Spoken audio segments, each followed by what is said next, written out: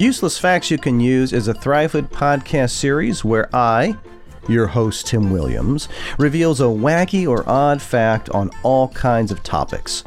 So what does this have to do with mentoring boys and young men, you might ask? Hey guys, it's just called laughing and learning. We're just dropping a little knowledge that just might put a grin on your face. Oh, and by the way, you don't have to be a young lad to get a kick out of this series. Here is today's topic. Now, some of you young bucks out there might not relate to this, but I think you'll get a kick out of it. But those of you that are maybe 18, 19, early 20s, you can appreciate this, and it's kind of odd, but hey, everybody's got their shtick, right? Or everybody's got their phobia, is what I should say. So the trend of having a beard has definitely moved in the northern direction. We see it a lot. It's interesting. I'll go into shops and stores with my wife and my family, and there's all of these creams and waxes and all this paraphernalia that is out there it's amazing. It's just really amazing. So no doubt that having a beard is sort of an in thing. However,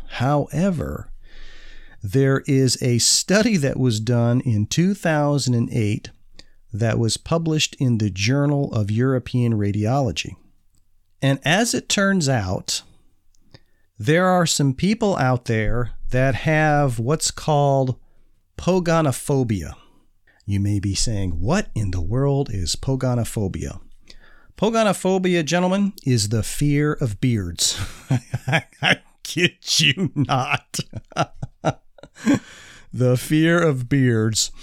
So as I mentioned a second ago, this study that was done in 2018, the reason for that is the fear of beards is that they found out through this study that there is significantly higher amounts of bacteria in a man's beard than they found in dog hair. I don't know.